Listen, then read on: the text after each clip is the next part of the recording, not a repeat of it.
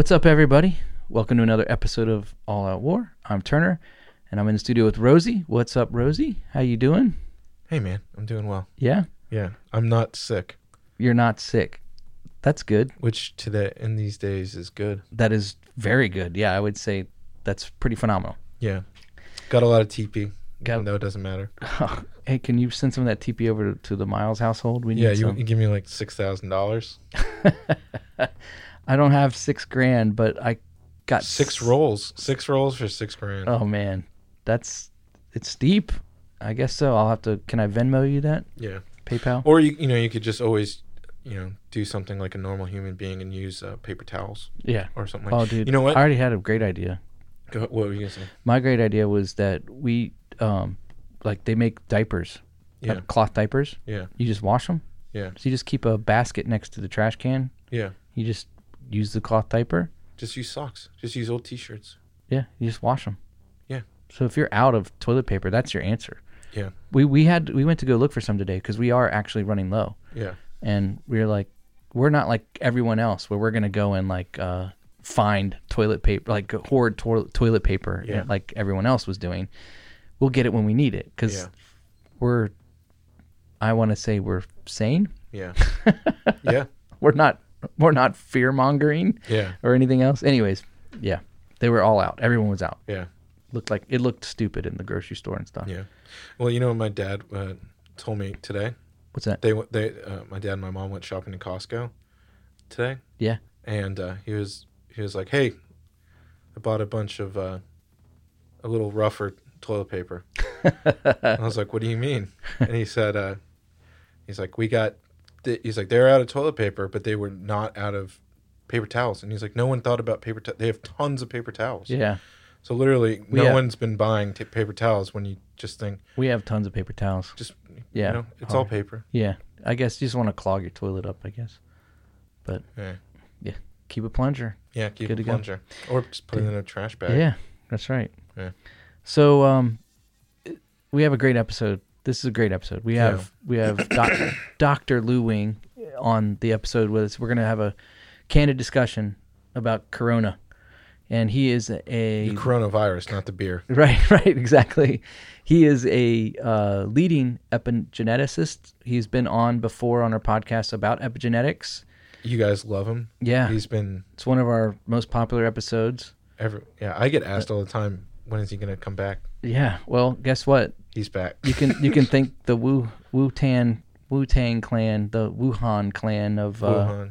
the Wuhan virus, because that's why we brought him on. He actually sent me a text message, and basically on his text message he sent me a Bible verse, and it was kind of a tongue-in-cheek Bible verse out of Job, and we'll talk about it when we get into the episode. But I was like, dude, you need to come on the podcast again. I want to hear what you have to say about the coronavirus. He goes, I'm working on it right now. Nice. So, anyways. Well, here's a really funny thing. Since you said Wu-Tang, Yeah. I found this. Okay. This is Wu-Tang in regards to the Wuhan. Okay. So, W, wash hands. Oh. U, use mask properly. T, touch nothing. A, avoid large crowds. N, never touch your face with your unclean hands. G, go to the hospital if you have severe symptoms. So there you go. That's really good advice. There you go. Just remember Wu-Tang. Wu-Tang, baby. That's right. And those pieces of advice are nothing to F with. That's right. So is that did you know? No. Or what do you know? So Did you know that the U.S. Army made up 5 countries? No. Yeah. So it says when they're trying to do combat readiness, preparations, war games and stuff like that. Yeah. They want to make it as realistic as possible, but they can't prepare to go to war with a particular country, because if they prepare Gotcha. if the army all of a sudden is like, hey, we're practicing on invading Iran, Yeah. and they do war games specifically targeting Iran, Yeah. Iran's going to think They're going to go to they're war going to with go us. to war with us. So Yeah. the army made up back in 2015. They made up with 5 made up countries each with different backstories and everything like that. And they were called Arania, Ariana, All right. Atropia, Donova, Gorgas, and Lemuria. Okay. The only And- one that sounds like a real country that would be Iran, Yeah. Irania. And they're clustered in it says a fictional Caucasian landscape that stretches between the real-world borders of Russia and Iran. Together, the 5 states comprise the so-called Decisive Active Action Training Environment, or DATE. Cool. So pretty cool that they actually, now you know the countries that They're you training go. for. There you go. Gives you an That's idea. They all 5 of them probably have different yeah, they're all geographical style differences, of yeah. like one's mountainous, one's desert, one's city. exactly. Yeah, cool. That's awesome, man. That's a good did you know? I like Yeah, that thanks. one. Army's always prepared, Mhm. ever ready. All right. So you ready to jump into this podcast? Yes. Okay, because I'm excited about this podcast, and I think our listeners will be too. So sit back, grab a coffee, and enjoy.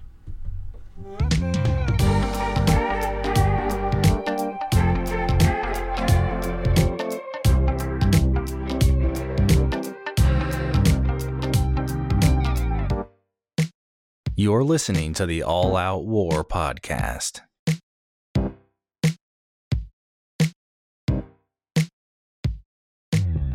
Well, everybody, it is so awesome for us to have this guest on the podcast for this episode. And, before we do it, Rosie, I have a theme song for him. Okay. And so I'm going to just play it right now, and we're going to hear this amazing theme song. Wash your hands to the beat of the song to make sure that you properly scrub it up high. Don't get sick, but if you do, go to the doctor, they'll take care of you. Oh yeah, hygiene. Don't freak out, wash your hands. Don't freak out, wash your hands. Don't freak out, wash your hands. And now your hands are clean. Lou, God. I want to welcome Lou Wing Brilliant. to the show. Lou, how you doing, man? I'm sorry, I got to shut my disco ball off for a second. That's That was amazing. That was great. that's called Wow. wash your hands.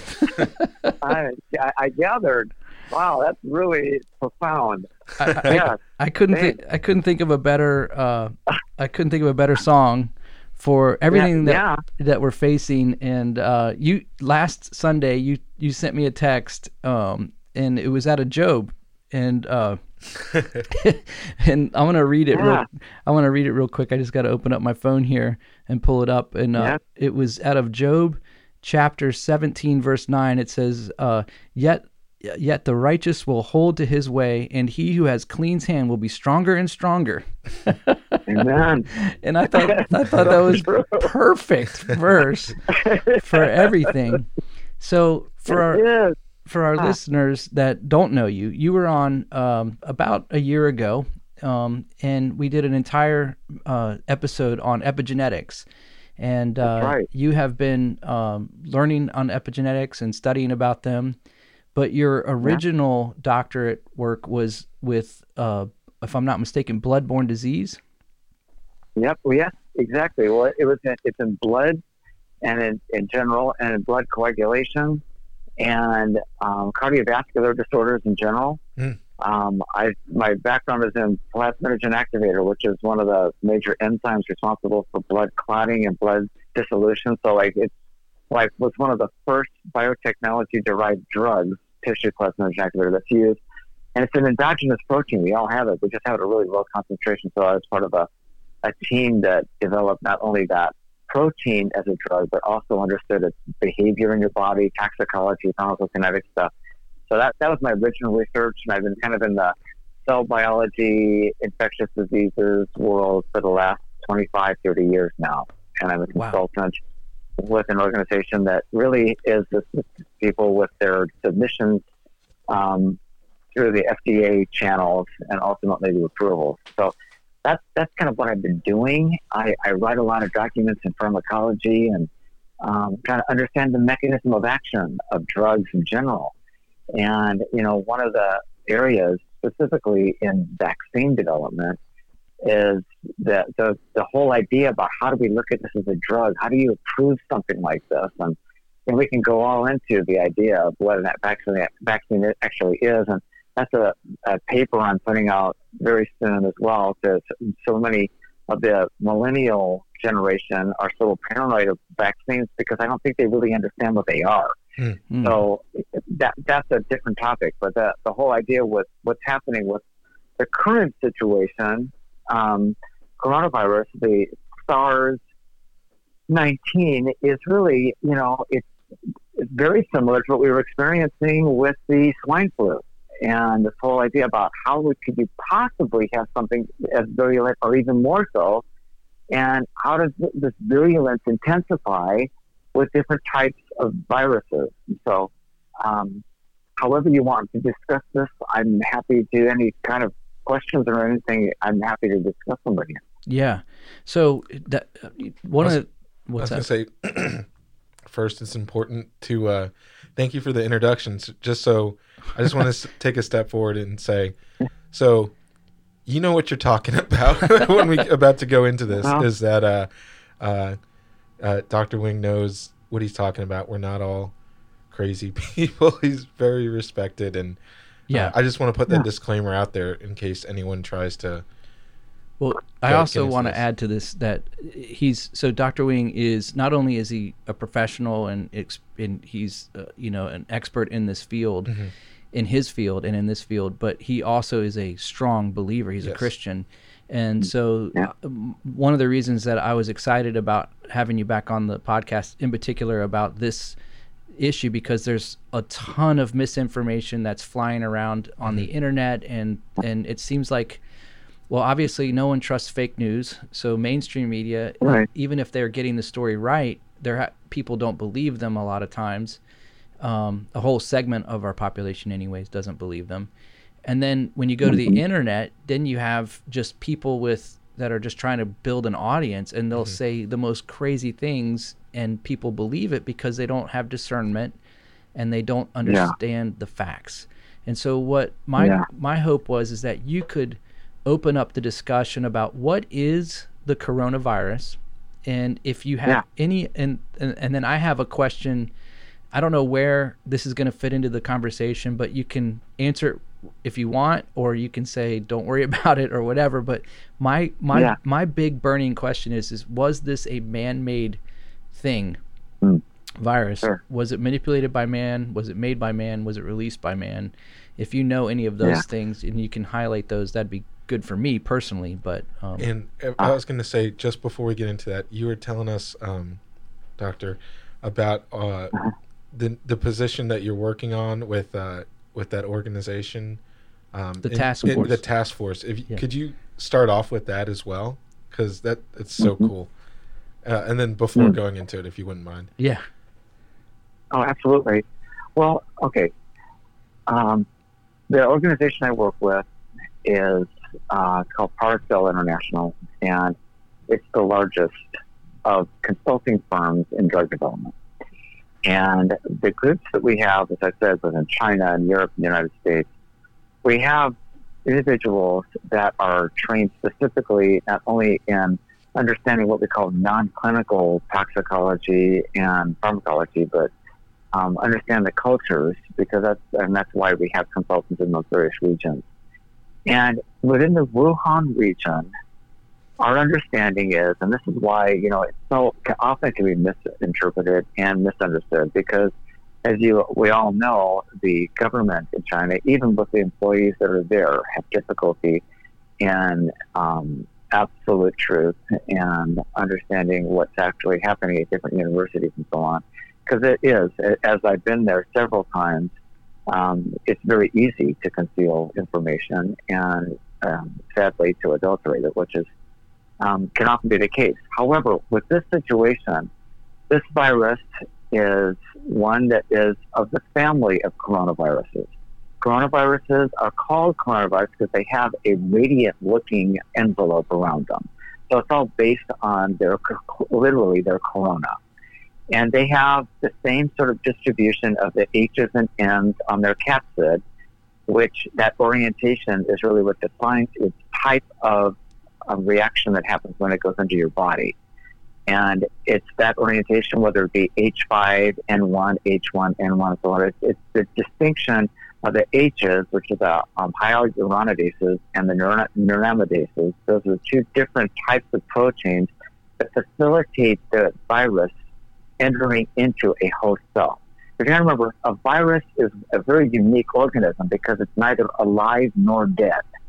It doesn't have, it's called acellular for a reason because it has nothing in it whatsoever for metabolism. It has no ability to function on its own. So when you see pictures of viruses and so on, they're literally a non-living entity. They're nothing. And we're so afraid of them only because of their ability to attach to a host cell. They require that in order for them to be, quote, alive. And the only living aspect of them is that once they enter into a host cell, all that they deliver is a small piece of either RNA or DNA and an enzyme that enables their replication within that cell. That's it. They use your cell's entire machinery to replicate itself. And that's really its only objective.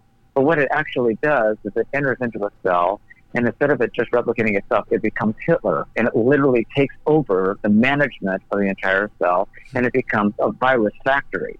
And so the key is preventing entry into those host cells, really what, the whole idea about drug development is. But sadly, it's always the case is that we're always behind the clock on this because we can never predict what isolate or what variant of the given virus is because they're all mutating so quickly. It's very difficult to make an absolutely perfect vaccine. So the goal is to have some sort of a prophylactic where we can actually prevent the virus from entering. And there's certain ideas out there, there's nutritional things and so on that are available. But by and large, it's difficult for us to have, just like we would do in our regular drug development, we want to block the entry of a bacteria, say, or any kind of a cellular interaction or something, or a molecule that would enter into a cell to cause its lethality, versus something like this, where it is, viruses are ubiquitous. Your body is loaded with them. As a matter of fact, you have a lot of viral RNA and DNA already in your cells. So it's how it's activated and how its machinery happens within a given cell. So everybody's immune system is unique. So some people can get the same amount of virus and have absolutely no symptoms whatsoever, and some get it and have an extremely radical reaction to it. So we can't really judge to whom is going to have the worst outcome and who isn't. That's why these epidemiological studies are so difficult, because there isn't a normal pathway like a bacterial infection or like even, some sort of a general dysfunction, like even to the extent of cancer, for example, is that we can gauge those types of disease processes, but we certainly have a really challenge with bacterial infections because of that method of infection and thus the mortality rate. That's why the ones that we look at with this particular virus, you can only look at populations and estimate, mortalities and asymptomatic and so on based on what is already presenting. And we always look at it like 3 or 4 weeks after this has already happened. So we're always looking in post-evaluation, right? Because we can't stay on it. We're trying to get to the front of the curve on this one, but it's happening very quickly. And that's why it's called SARS, because sudden acute respiratory, acute, meaning that you have 1 to 5 days that you show symptoms and you immediately enter into the thrust of the disease. And most often, for the majority of people that really suffer, the ones that have these acute respiratory outcomes. You're thinking, like, we don't see that. We see that in the elderly right now. We see that also in those that have some sort of respiratory compromise. And that's why what it is respiratory compromise, because this virus attacks specifically a cell called the macrophage, which is in your lungs. And once it goes to the macrophage, that's the kind of cell that mops up all the junk. It's literally your vacuum cleaners of your lungs. And all the particulates that come into your lungs, what you're doing is it's just indiscriminately gobbling it up. And what it ultimately does is that once it gobbles it up, it chews it into pieces, and it presents pieces of it to an interesting cell in your immune system called a T cell. We talked about T cells maybe in the past with HIV and so on. It's the same idea, is that those pieces are presented to a T cell, then the T cell takes a mirror image of that piece and presents it to the B cells that make antibodies, and that's how you have an immune response. What happens with this particular virus is that it goes into a macrophage and it distorts this presentation to the T cell. So the T cells are literally become bystanders. So like, we know there's something wrong, but we don't know what's happening, and it bypasses that. And this is, believe it or not, this happens within the epigenetics of what's happening within the cell itself.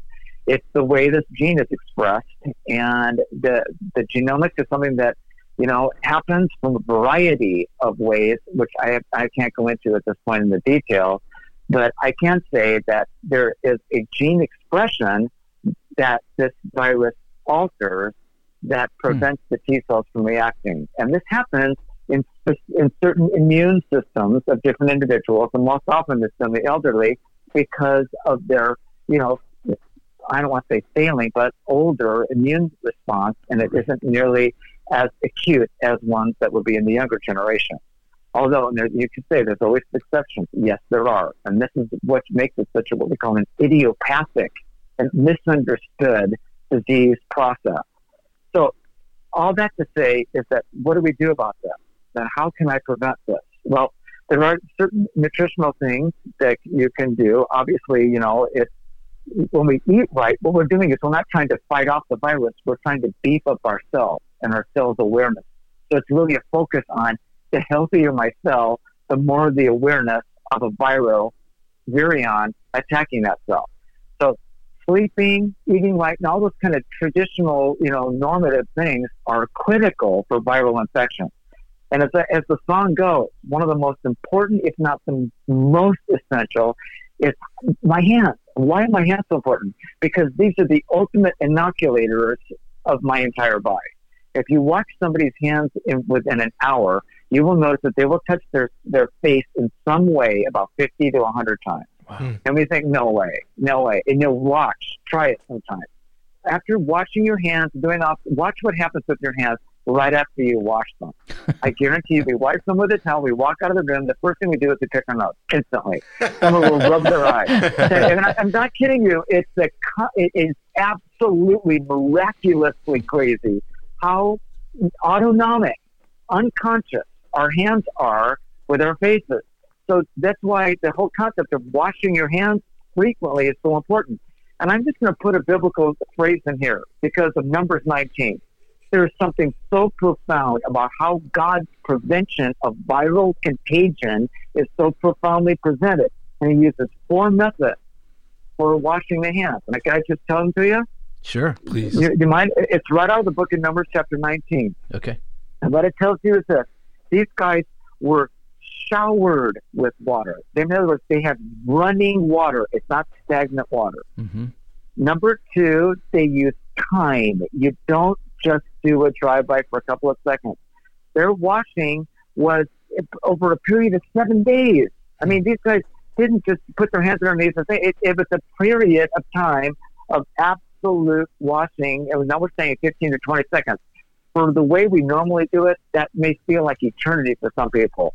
But the duration of time is basically the time to sing happy birthday. So if you sing happy birthday while you're washing your hands, that's about 15 seconds. So think about that in the future. And then one of the other most profound things is they use hyssop. And if you think about hyssop, its core contains thymol. And if you look at hyssop, chemical ingredients that are in it, thymol is the main ingredient that's used in Listerine, an antiseptic. Oh. So God wants an antiseptic because what it does is it slows growth. It would often, yes, we would like to say it's bactericidal or virucidal, but it's actually a growth stopper or a pathogenicity stopper, if you will. So it's the thymol was essential in the washing process, or the hyssop. And then further, what they also required was that you would use an absolute scrubbing process with wood fibers. And what was that saying? It means vigorous scrubbing. I mean, you weren't just taking it. It's vigorous scrubbing with what would detach any of most often bacteria, but viruses that have the potential to adhere into really bizarre surfaces. And they're so infinitely small that they can really hang out and sequester in places that you can't even dream of.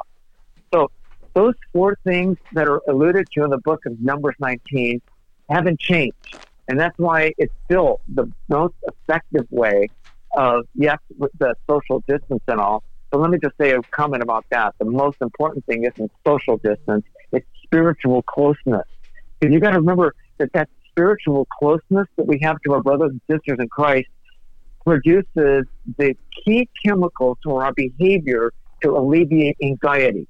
Because you got to remember, the lack of touch, that attachment disorder, is one of the greatest ways of producing an anxiety, which also plays a major role in immunodeficiency. As a matter of fact, the people that died of leprosy were the ones that were in isolation. Why? Because they wouldn't die from leprosy. The isolation caused them to become immunosusceptible to the real killer there. It wasn't the Mycobacterium leprae, it was the Mycobacterium tuberculosis. They would get the tuberculosis and they die of that because of isolation, and the isolation because of their not only loneliness, but detachment and social estrangement was what was a major factor in their form of death. So I coming to a conclusion on all this, I would say those major factors are critical in these days that we're in right now. And, you know, as much as Anthony Fauci, who I highly respect, is one of the leading authorities, he was like one of the major authorities throughout the beginnings of the HIV crisis. I definitely listened to him. I listened to a lot of the team members around that as well. And, you know, staying attuned to what's happening, yes, in the news, and not letting it, you know, destroy our walk with the Lord, but just being aware of the fact that as believers, our anxieties, we can do something with them. Because, you know, we have every right to be anxious at this point, but Jesus gives us this command, even in this, to be anxious for nothing, because it will have a damaging effect on our immune system. So there's a biological rationale for him to say, be anxious for nothing as well. Not just, oh, come on, don't worry about it, guys. No, that's a prescriptive statement, be anxious for nothing. Because I have to bring my thoughts captive to the obedience of Christ, Isaiah 26:3. And what is that saying? That means if I don't do that, then I will harness these thoughts myself. And then what happens is all that self-talk can become this reality, because, you know, we can say it's, you know, a self-induced infection or something. No, it's you're causing a immune deficiency in general. That's why it's important for us to really be serious about understanding that he gives us perfect peace when our minds are stayed on him. Mm-hmm. He meant that for a reason. Yeah. So wow. I'm not mad at you. I'm just trying to make a point here. So, you know. No, anyway. I'm not worried about you being mad at me.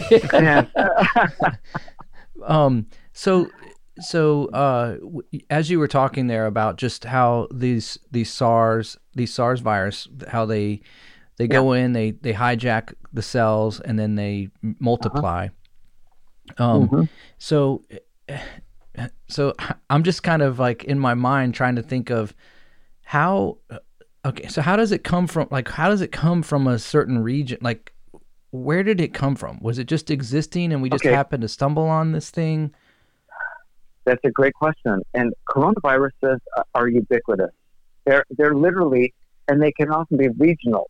What happened with this particular one is that this one, for some reason, and which we still to this day have no idea how a bat and how other sort of avian mixtures occurred, and whether or not this was, when the question was, were they man-made? Well, you know, as much as we would love to say and give credit to somebody making something as ingenious as this, very often when we have these zoonotic diseases, that's what they're called, when we have this human and animal combination, that's called a zoonotic virion.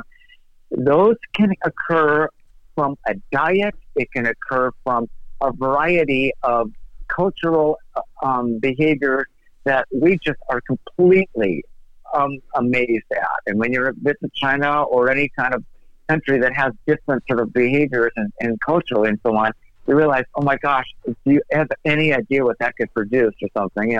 And that's really what this is. It doesn't take much for it to occur. And once the pathogen has this opportunity, it becomes like what's called an opportunistic infection. That means it takes advantage of a host that is clueless as to its capacity to infect. It spreads much faster because there's no recognition in your immune system. There's nothing that even senses this type of an antigen that would be presented to the body. So because it's so foreign, it can take over very quickly. Mm-hmm. And that's what happened with swine flu because of a unique combination of pigs. And this is what happens with anytime you vary the H's and the N's on a virus, even minutely, you could end up with the Spanish flu of the 1918, which was the most devastating pandemic of all. Mm-hmm. Or you could have something like this, where we have a unique orientation of the H's and the N's. And again, it's going to have, we don't know what its outcome is going to be. We're sort of like at the beginning of it.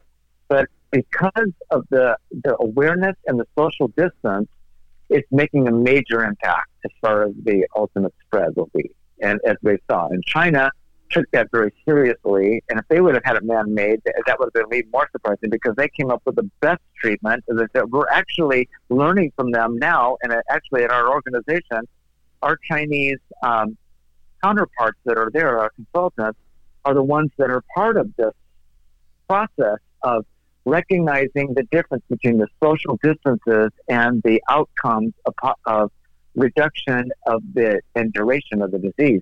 So they're actually working with us in this process and validating that being the best method forward. It's not about taking a different type of drug. It's not a vaccine. It's the prevention of the virus having access to different hosts. Right. And that's why even the projectile that happens from a single sneeze or a cough or anything like that, it can go up to 25 feet. So if a person sniffling or something like that can actually pass just a sniffle and a little bit has the potential to have a respiratory droplet and spray that could go 5 to 7 feet. So we have to be aware of the fact that we're like Pigpen, from the we're all carrying that, whether we see it or not. That's why when it says we have an aroma of death to death, an aroma of life to life, I mean, there is a literal biological one as well. And it's following us wherever we go. So, that's why it's so important for us to recognize that for every human has one. So, and not to avoid contact, but during this time, that's why the spiritual closeness is so important. Right. So I want to touch on that. I want to circle back around to that for a second because certainly this is going to impact the church, and it already has. We're recording this on a Sunday, and I don't know of a single church that actually met in our area. Everyone did online. All of the churches that had that capability, and some that didn't were actually just canceling services. But we'll get back to that in a second because I want to talk about some ideas on how to, some thoughts on staying close in the midst of like, quarantine-esque, situations. But so you say that when we quarantine, so when we do this social distancing, we're reducing the opportunities for hosts to spread because we're keeping it in close, smaller circles. And all of that. My question is with this particular virus, as you've been studying it, is this the type of thing where you can get it, and if you survive it, and then the next time it comes around, if it ever were to come around again, you would be more resilient, or what do we know? Great question. Yeah. What we do know is that that's a really good question because this is kind of why do I keep having to take the flu shot? Why can't I just get one less for the rest of my life? Mm-hmm. Because every year, we talk about flu season, which we're in right now, as a matter of fact. Every year, there's a different variation. That's why the mutation rates are unknown for many types of viruses, including coronavirus. Because there's variations in its mutations, the antibodies generated against it in terms of producing a vaccine are going to be different. And so even if we get past this one, and 80% of the people will minimum, we'll just have even a mild case, but we don't know that at this point. We're just saying that because what we've seen in the past, it may be more virulent than we expected. However, you would think, oh my gosh, if it's more virulent, then I'm sure going to have antibodies for the next round. And the problem is, you probably won't. And you're probably going to have to take the vaccine because it's going to be it's going to try to stay ahead of the wave as far as the isolates that would be present in the environment that you're in for that coming flu season. And so it's important to be aware of that because, just because you may pass the test on this one doesn't give you a free pass for all future ones. Right. Okay. Yeah. Man. So I saw a statistic. They were basically showing historically back from I think it went as far back as 2002 or something like that. About every 4 to 6 years, we have some kind of weird outbreak happening. And, like you were mentioning, swine flu and SARS, and I think the other one was the bird flu and MRSA. MRSA, yeah. So is this... So or MERS. MERS is the Middle East. MRSA is different. MRSA is a microbiology bacterial thing. Yeah. Oh, that's what I meant. Yeah, MERS different. Yeah, you don't want to get MRSA if you get cut because then it spreads and you.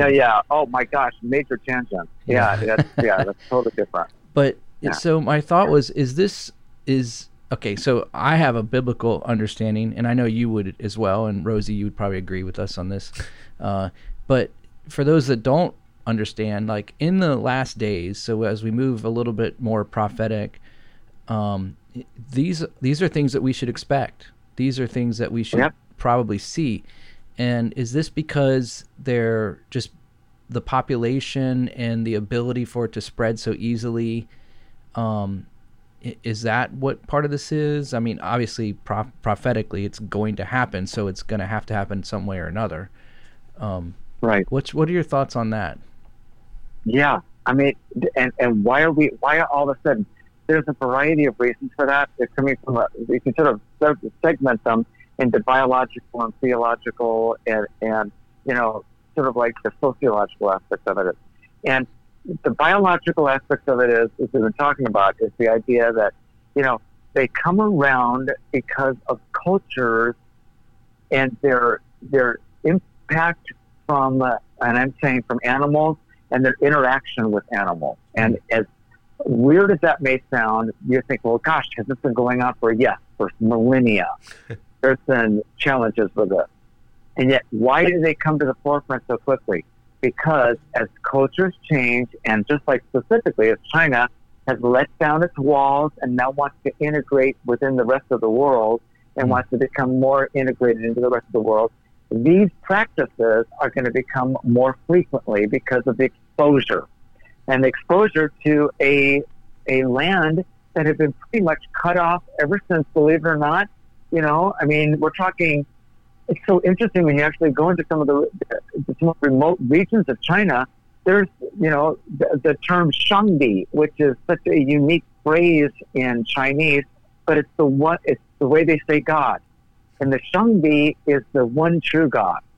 Because, often we think of the Chinese as being pantheists and or Buddhists, or, thinking of almost atheists. They were, because in the Mao Zedong, we try to eradicate God completely. Mm-hmm. But the core of Chinese belief is the Shangdi, which is the one true God. And that was the understanding that came from the individuals that go back to the, right after the flood. And ever since then, China has been a very walled-off culture. And we're talking, it's had very little impact around the countries that are around it. And because of the ethnocentricity of them, there hasn't been any of these sort of types of diseases that have been recognized. And that's why if you really look at where these different varieties are coming from, generally speaking, they center in the Asian and specifically in the Chinese culture. And all that to say is, as they begin to integrate, we're going to start seeing a microbiological factor involved with that as well. Now, is that conspiracy theory? I'm just simply a sociological dynamic.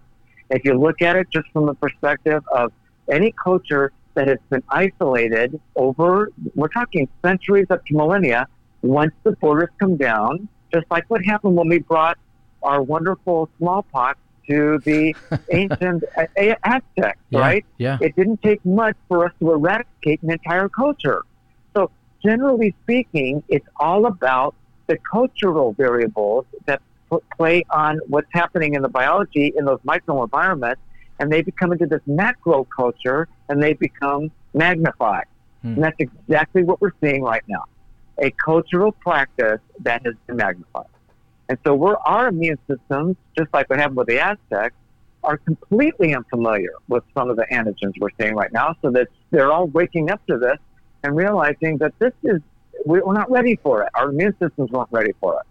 So as our immune systems begin to learn and become more acquainted with us, then our genomics start to catch up. And you guys, I know it's not all about epigenetics, but there is a factor of this involved, and how our genes respond to these different pathogens and their orientation. And they seem to, interestingly, play on some of the most key events that happen in immune recognition and antigen recognition. And so that whole immunology thing that we're all studying now, because we're trying to understand the cultural impact on immunology. And how is that going to affect us in future? Because this is going to happen again, I promise. And it's going to be probably not another coronavirus, because it's the most adaptable, it seems to be, of the different types of viruses that are out there. And once they become more accustomed to it, it's almost like this virus is studying our system to see its best entry into and what's the best keys to take out for it to survive. So, I know it sounds like there's some sort of this ontological aspect of a virus, but deep down inside there's something that's driving its behavior to take advantage so well, so acutely, and so profoundly to take a hold of, a culture like this. So I don't think they're random at all. That's why you almost get the sense of, oh my gosh, this has to be man-made. How could something like this randomly occur? Right. Well, let's be honest. Biology always comes out that way. And we always want to be able to reduce it down to our understanding when we're just trying to catch up to what's happening in the biology. And I would love to give credit to some scientists to come up with this extraordinary genome, but believe it or not, they probably had nothing to do with it. So when you say cultural, so you're referring to like the bat soup or something like that. Yeah, exactly. We have no idea what was happening, what are you doing, and why was these two species next? Right. First of all, why would you eat a bat? But and you know what? They're delicious. Are you kidding me? No. But yeah, there's something happening that we just simply, and I can just tell you, you go and you see what's on the table, and you just go, I believe the Book of Acts was right, so I'm just going to pray and just God's going to bless, right? And this is exactly the attitude we have to have. But there are times when you look down at it, you go like, this shouldn't still be moving. Right. There's no way. Right. It's got to kill this thing. Yeah. So, yeah. That's like every missionary in Asia and India and Africa, right? Oh, big time. Yes. Yeah. Man. Yeah. So, okay. So that helps me understand more clearly, like where the origins and Spread. the spread. Yeah. And so, Yeah. I mean, so and I regret to say this, but I'm not the like whenever I start seeing mass hysteria, like all right, so true confession moment here. We didn't go out to the store and start hoarding stuff when people were going out to the store, and we just waited for our regular grocery day that we go to the grocery store. But it turns out we actually need toilet paper, and now there's none around. Which hey, we bought all of it. I'll give you. Can some. I have like we 4 bought rolls? all of them. Yeah. I just need to get through a week or so. No. Well, all I can say is that that was the one thing you don't need. Right. So, exactly. This is a respiratory. You need to get Kleenex.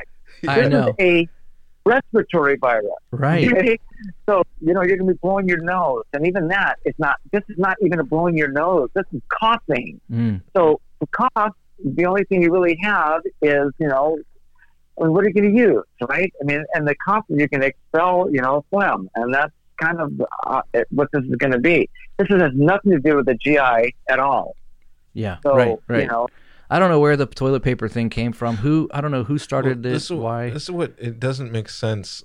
Yeah, because first of all, it's respiratory. So I guess if it's flu season and you get an upset stomach, anyways, you should have had toilet paper. But it's what was I gonna say? It's so crazy around here because it's not. People are saying, "Oh, we got to stockpile food and all this stuff," because they're acting like they're not going to be able to leave their house. Right. But you are going to be able to leave, and it's not like it's an avalanche, and you're going to be stuck in your house for a week or two. You know what I mean? There's rumors of martial law is going to come down. Yeah, and all but of this. I know it. Trust me, I know it. Oh my gosh, it is. It's really intensifying to a point where, good grief. And all I can say is that the more you fuel that, the more people will react that way. Right. They're just going to go, okay, wow, so everybody else is doing this, so we're all going to follow everybody else's behavior, and let's all get super paranoid. And, honestly, that's why the body of Christ is such an extraordinary opportunity right now to stand up and be a beacon of peace. And, go and hang out in the supermarket and just walk around like you're just looking for something else and just enjoy it. And you're like, dude, aren't you going to go in? No, I just wanted to shop. I'm just here window shopping. There's an attitude that we need to bring as believers, because the more we sequester, the more we stay at night. That's fair enough. It's good to keep our distance, but people are watching us from across the street. Right. And they're going to see what we're doing. And Pam and I were out on a walk today, and, people will peer out the windows and they're going, oh my gosh, they're outside. They're breathing. And I was going like, wow, really? Are we supposed to stay in your house and feel sorry for yourself? There's nothing wrong with going on a walk around the block. Right. That's probably the best opportunity, because a lot of people are just to have their garage doors open or something, and they're just sitting there. And you know what? What a better way to share the gospel. Right. Seriously, we got the perfect opportunity to talk about the reason for the hope that's in us. Yeah. This is like a golden opportunity right now God's giving us. Yeah.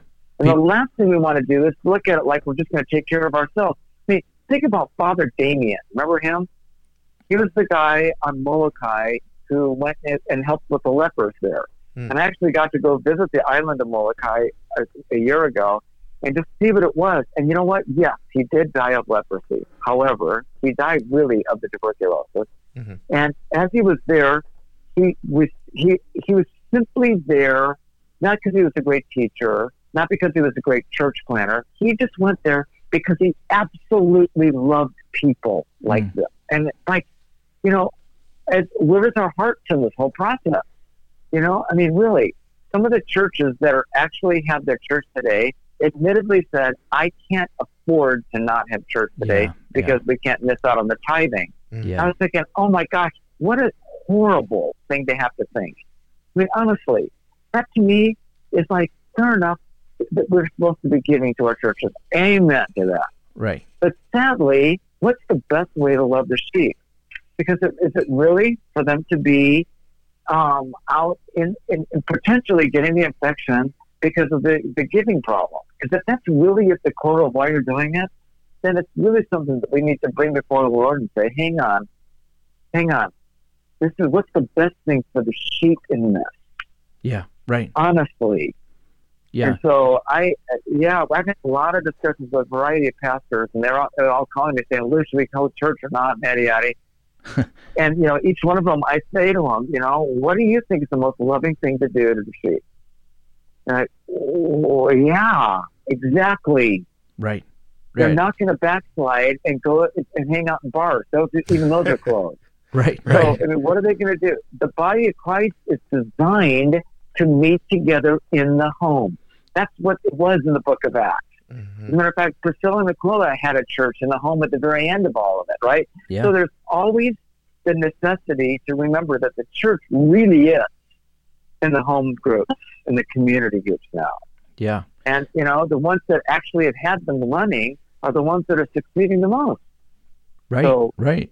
And what's funny is I think about, I worked for one of those churches, and we were growing and it was thriving.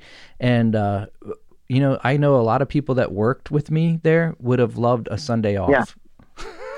Yep. without Oh, having yeah. without having to take a vacation day. You know, it would have been Oh. like whenever we had snowstorms here on the East Coast, we were all hoping it would come on the weekend. Of course. Not Oh my because gosh, we, of course.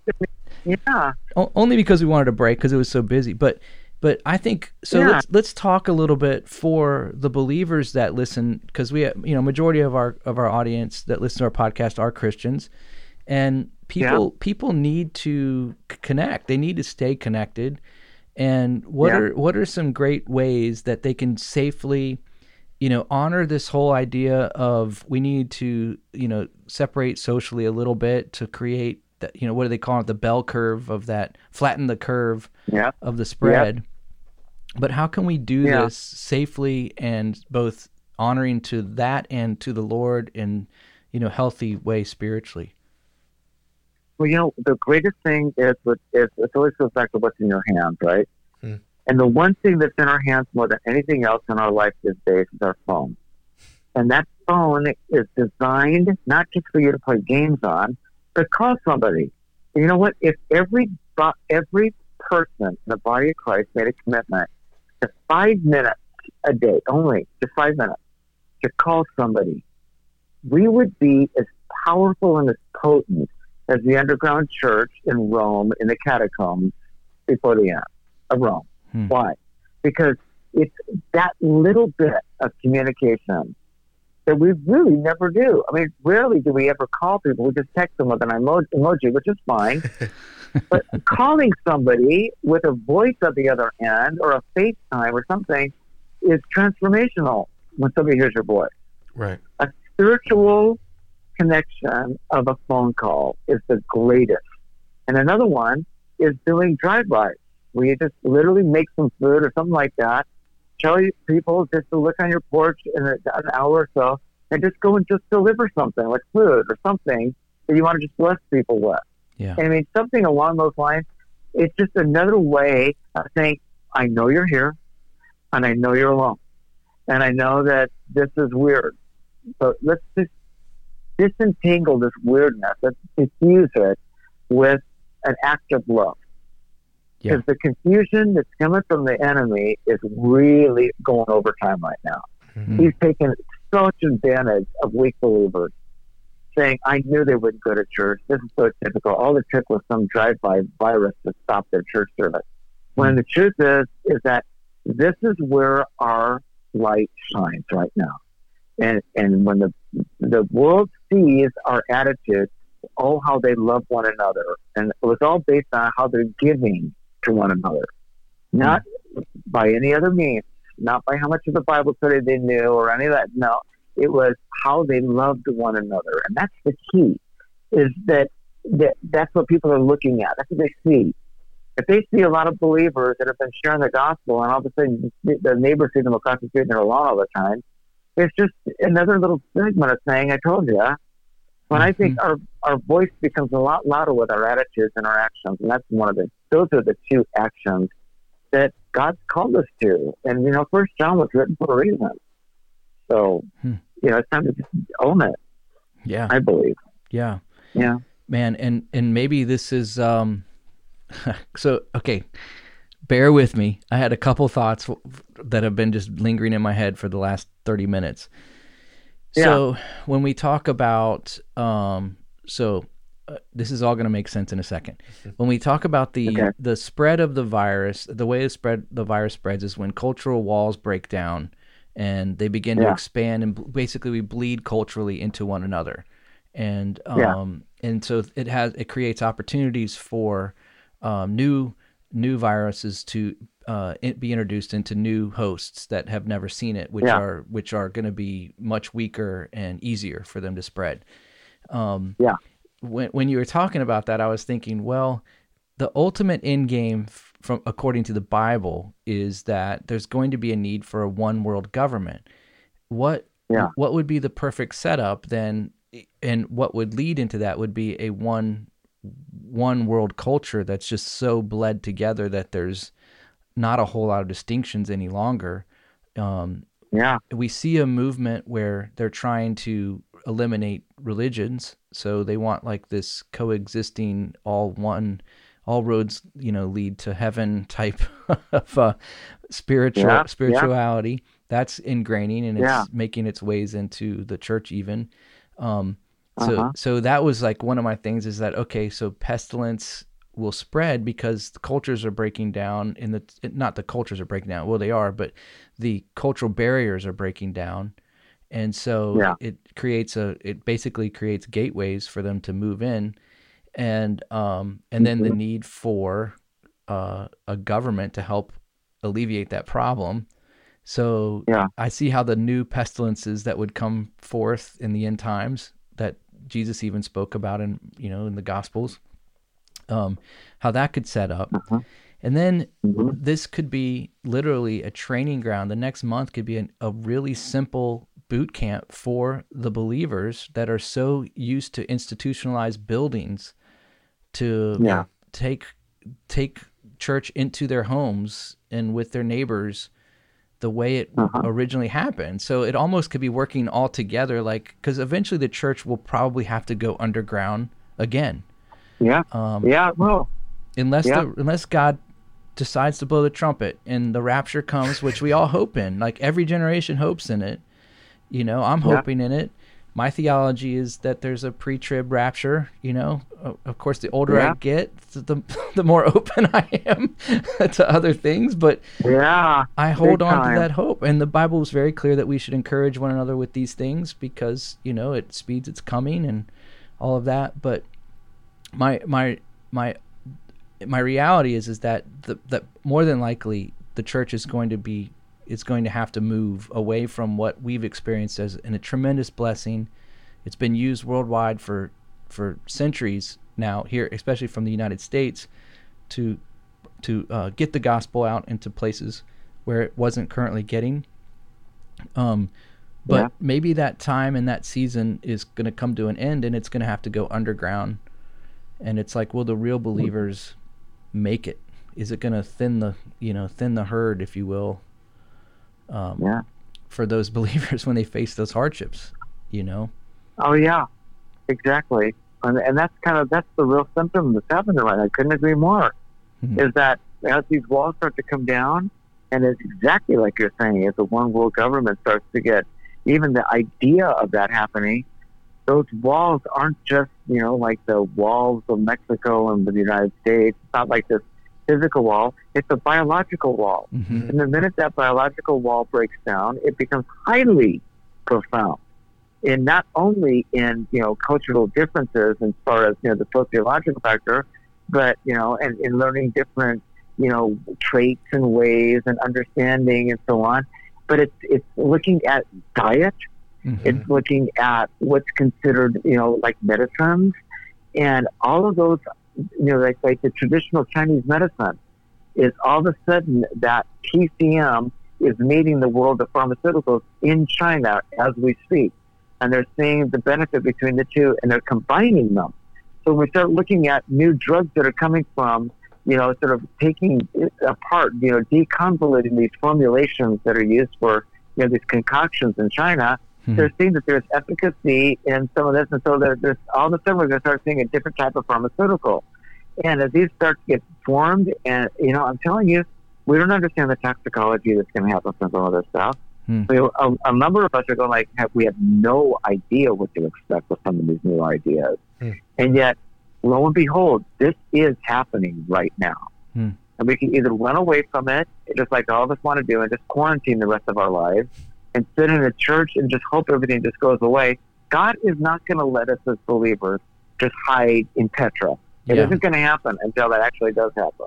But at this point in our life, we need to realize that we're in a world that is changing by the hour, not by the day anymore. It's changing that quickly, and regardless where you live, because as much as we want to go and live in Coeur d'Alene, I get it, I understand that. Our heart's desire is in pleasing God isn't to leave the communities we're in, but to thrive in them. And God wants us to thrive in these areas. He doesn't want us to just pack up and leave and just go live in isolation. And this is a real symptom of that right now. Is taking a little taste of the fact that, we're going to join with the world, and they're going to watch us up close. They can't see us when we're living in these distant little places in the middle of nowhere. They can see us full on, right in front of them. They're going like, whoa, there's something distinctly different about that guy. And how does that happen? They're sitting in the office right next to you. You know, that's what's happening right now. Yeah. And this coronavirus is a classic example of our reaction. They're watching us big time. I never thought my mother-in-law would ever let me ever open my mouth about Jesus. And she's getting, it's just amazing how people are just coming right down to this reality of saying like, hey, what does he believe? Because we just wrote him off as Jerry Falwell. Well, maybe there's something more than that, you know? I mean, yeah, Jerry Falwell, but what does that even mean? You know, is it because, you know, there's something in this that's really real, and we're going to get chances that we never thought, ever imagined to say something. And pray, and to pray for people. Amen. Absolutely. And for us to, you know, just say in Jesus' name at the end of the prayer. Right. They're like, whoa, where did that come from? And you know, there it is. And maybe even some miraculous healings would happen, and you know, amen. Some of those anxious hearts would be just stilled by the peace of the presence of the Holy Spirit and the prayer and an experience like you know, not just a knowledge of Him, but knowing Him, like an experiential knowledge. You know, that we always talk about. Man. Yeah, these are great times of opportunity for the church and for believers, and this is when we should be the most bold, because we have the answer. This is the thing that frustrates me. We have the answer, and we shouldn't have fear. Right, exactly. I mean, Jesus told us, man, in this world you will have troubles, but take heart, I have overcome the world. You know, his exact words were, "This isn't surprising to you. This I prepared you." And as bad as it could get, which it could get bad. I mean, some loved ones could contract this. You know, you might, you know, a listener who's listening to this right now might have it. You know, might contract the virus. But put your trust in the Lord. Just surrender to Him. He loves you, and He's got a plan. And once you surrender to Him, the eternal state of your soul is now settled, and then you can have joy even in the midst of pain and sorrow and in the midst of great tribulation, you know? Yeah. I mean, we say that all the time on here. But no, it's important. It's like, you know, we can talk all you want to about cleaning our hands, but it does go right back to cleaning our heart. Yeah. Because really, that's the core of it, you know? I mean, if our hearts are not clean and there is sin, and we do know that, what a better time than right this second to ask Jesus to come in. Yeah. You know, really. Yeah. I'm with Honestly. you. It's the best decision anyone could ever make. And it's simple. It's a free gift. You know, you're on the receiving end of all the goodness of it too. And this is the thing is, you know, Isaiah talks about the Savior and the Messiah, how that he was, you know, he was stricken for our infirmities. You know, He bore our stripes. You know, by His stripes we are healed. He bore all of our sickness upon Himself. And I think there's a lot of misunderstanding in that, because it would to some it would mean, oh well, I'll never get sick on earth. No, it's talking about the eternal sickness of sin that there is no cure for other than the perfect blood of Jesus, which you have to get that transfusion. You know, that spiritual blood of transfusion of Christ to wash that away. Absolutely. But talk about epigenetics, man. You're a new creation. Absolutely. He does. He re-engineers you entirely. Man. Yeah. You're no longer your own. You're bought with a price. That's what's so beautiful about it. When Jesus purchases you, you do become a new creature in Him. He does all things new. Yeah, that's right. There's no other way for Him to do it, because you're one with Him, and he's not of this world. So in order for us to be able to be one with Him, we have to be made different. We have to be recreated, and so it's a new birth. You know, But Uh-huh. man, Lou, so Uh-huh. let me ask you a question. I want to go back a little bit here. Let me ask you a question about timeline, like in your understanding of these things. What are some like I'm not asking for like hard numbers, because obviously there's so much that's there's so much unpredictability to this, but are you thinking like a 30 to 60 day crest when we see like the bulk of it come through the United States, or is it going to be, Yeah. sooner than that? Well, I think right now we're heading into the middle of it. And right now it's pretty much, when I say we're in flu season, people that are going to be coming in to Walmart, Target, parking lots, and all these different places to get a test, they're going to be getting tested, but they're going to be looking at their symptoms and saying, oh yeah, they're flu-like symptoms is what the first indication is. And most likely it's going to be the flu, which is what's happening right now. Coronavirus is, yes, it's within the general category, but it'll be probably 1% to 2% at the most. And then the 3 to 5%ers are going to be the ones that are ill, that are going to have, the regular flu. And as that intensifies, and it will intensify in the larger metropolitan cities like, New York and possibly LA, although, it's just hard to predict because you can't really judge the way behaviors are. But normally within real close quarters, you're going to have a greater population of those that will become infected. And it will happen, and I believe it's going to happen over the next month, 2 months, maybe. And then you're going to see a little bit dying out and so on. And that's generally the course of the flu season. And it's going to be a part of that wave that comes in with it. That's why, treating it just like a regular flu is fair enough for most in the population. But this is one of those types that it's just best as a believer to, yes, as the words are, as just being that extra level of caution and recognizing that there is a reason why there have been these measures, and they're coming down from CDC, FDA, and so on. And fair enough, we'll take that to heart.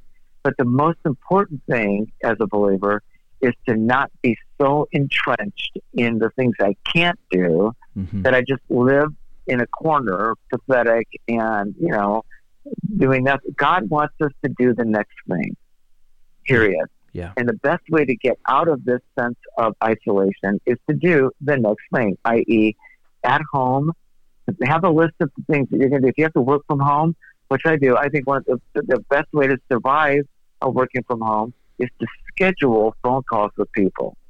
Schedule recess time. I mean, pretend like you're in elementary school. I mean, reward yourself. Do things that are going to keep your day as interesting and motivating as you possibly can, so that you're not going to miss a month of time after this is over and regret that you didn't do anything. All you did is sit around and worry about it and watch Fox News. This is the time to, you can watch the news, but integrate that time and put boundaries on it. So you've got, I'm going to watch TV for an hour. Shut it off and go in the other room and just, do it as it were, just like the different segments that we have for elementary, junior, high school, is to make them all different periods. Because if I don't schedule in some way of exercising or eating properly or praying or calling somebody, all of those things can fill up a day very quickly. And then at the end of the day, you've accomplished something and your anxieties are diminished dramatically. So scheduling your life is so key in the sense of quarantine. That's why, when you feel like you're in jail, when you're home alone and all this stuff, it's up to us individually, and just like Paul did in jail. He wrote the letter of Philippians, right? He used the time to recognize that there are people out there that really needed encouragement. Communicate that. That's one of the greatest ways of spending time. That's called ministry. So, it's so easy. Like I say, the enemy wants you to sit around and feel sorry for yourself. That's the goal. And it's a total waste of time at this point. Yeah. The best use of our time as disciples of Jesus is to put on the Lord Jesus and not give any room for the flesh. And that includes anxiety. Hmm. So, yeah.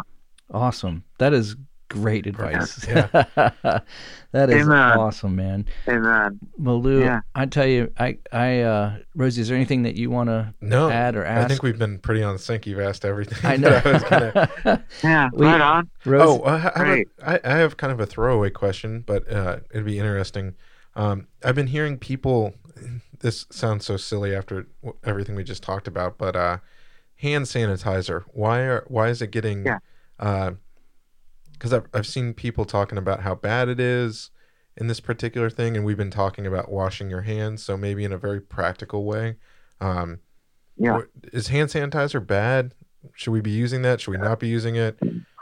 Yeah, I don't even know why somebody would say it's bad because, it's anything is good Right. as long as it's not, loaded with a virus. So I think hand sanitizer is bad if you have it and the goal of it is if I don't have running water around, use that. That's the Okay. point of the hand sanitizer. So if you're able to wash your hands with running water, do that. Most importantly with soap in 15 seconds. That's the best. And do it at least, and we're talking, and I know it sounds crazy, but on the hour. I know it sounds like insanity. You're going like, all I've been doing is sitting here all day. It doesn't matter. That's not the point. The point is you have no idea where your hands have been. You Right. go, all I've been doing is sitting here. That's the point. You've probably been touching your face like every 3 seconds, not even knowing it. So, I encourage you to just sometimes just look at your hands for 5 minutes and you're going to go, oh my gosh. They just start shaking because they're not doing anything. They're supposed to be in your face. And that's our reality. Our autonomic nervous system is so engineered for touching our bodies in some fashion that, to be able to discipline ourselves with them is critical. That's why even washing it and taking your calendar and writing it every hour, just write WYH. Wash your hands, just do it. And every hour, and you're going like, oh my gosh, and it sounds like you almost sound like John the Baptist or these guys that used to go and do the mikvahs all the time. That's really what it is, though. It's like a mikvah, Yeah. same thing. Yeah. And it sounds like a religious washing, whatever you want to call it, fine. The point is doing it is a way of preventing the distribution of the virus to portals of entry. The portal of entry for a respiratory virus is your mouth and in your nose and even in your eyes. So that portal of entry in microbiology is the best description, and it's really the key description of how we contract a virus. Nose, mouth, eyes are the keys. Okay. And mouth. Yeah. Nose, mouth, Yeah. eyes. Okay. Yeah. Mm-hmm. Yeah, The 3 frontal orifices. Shoulders, knees, and toes. there you go. Yeah. Man. Wow. Well, Lou, I just want to tell you, man, Yeah. every time I talk to you, I always just get super encouraged and just hearing your voice when you called, like you were saying, just hearing a voice sometimes, hearing your voice actually made me get excited because of just our history as a friend. To me, you've been so faithful, and just your faithfulness to the Lord, how you've just always been such a solid, just awesome voice of truth to multiple generations now, man. We met through a friend of mine that's about 10 years younger than me that came through Bible college that you were one of his professors. And I just get excited for anybody that can be around you that gets to kind of glean from you because of your commitment to the Lord, your faithfulness, and just your giftings. You have a wonderful gift of encouragement. I don't know if you know that or not, but you do. I appreciate that. Well, so do you, brother. You've been a massive encouragement to me as well. And you've been through it, dude. And I know God is going to take you to that next step even again.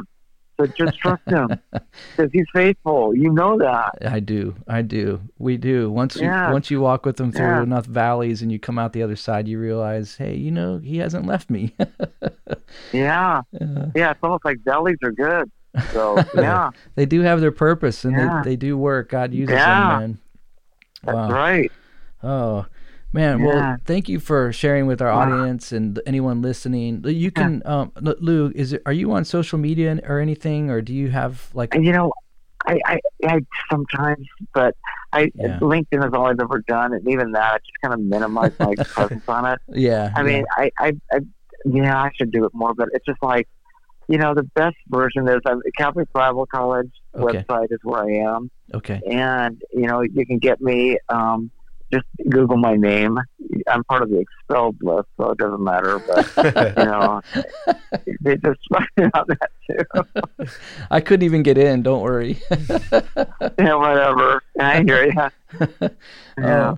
Yeah, so we're gonna post this, and we'll put a link to the Calvary Chapel Bible College there in the show notes so that people can search you out through their website. But Lou, thanks again for spending time with us and sharing with us this really awesome information on this coronavirus and how it works, and so that we can just be wiser. And for our audience, remember, wash your hands. Amen. Make the best use of your time, and if you're a Christian, be bold. Just speak the truth in love. And don't freak out. Don't freak out. That's right. Don't freak out. My peace I leave with you, right? Isn't that what he said? Yeah. So exactly. Awesome. Well, Lou, thanks again, man. Yeah. All right, guys. Thank you. We're gonna have you on again. I know that for sure. But we will talk to you soon, man. Super. All right.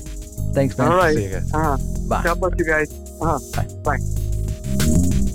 Thanks for listening to the All Out War podcast today.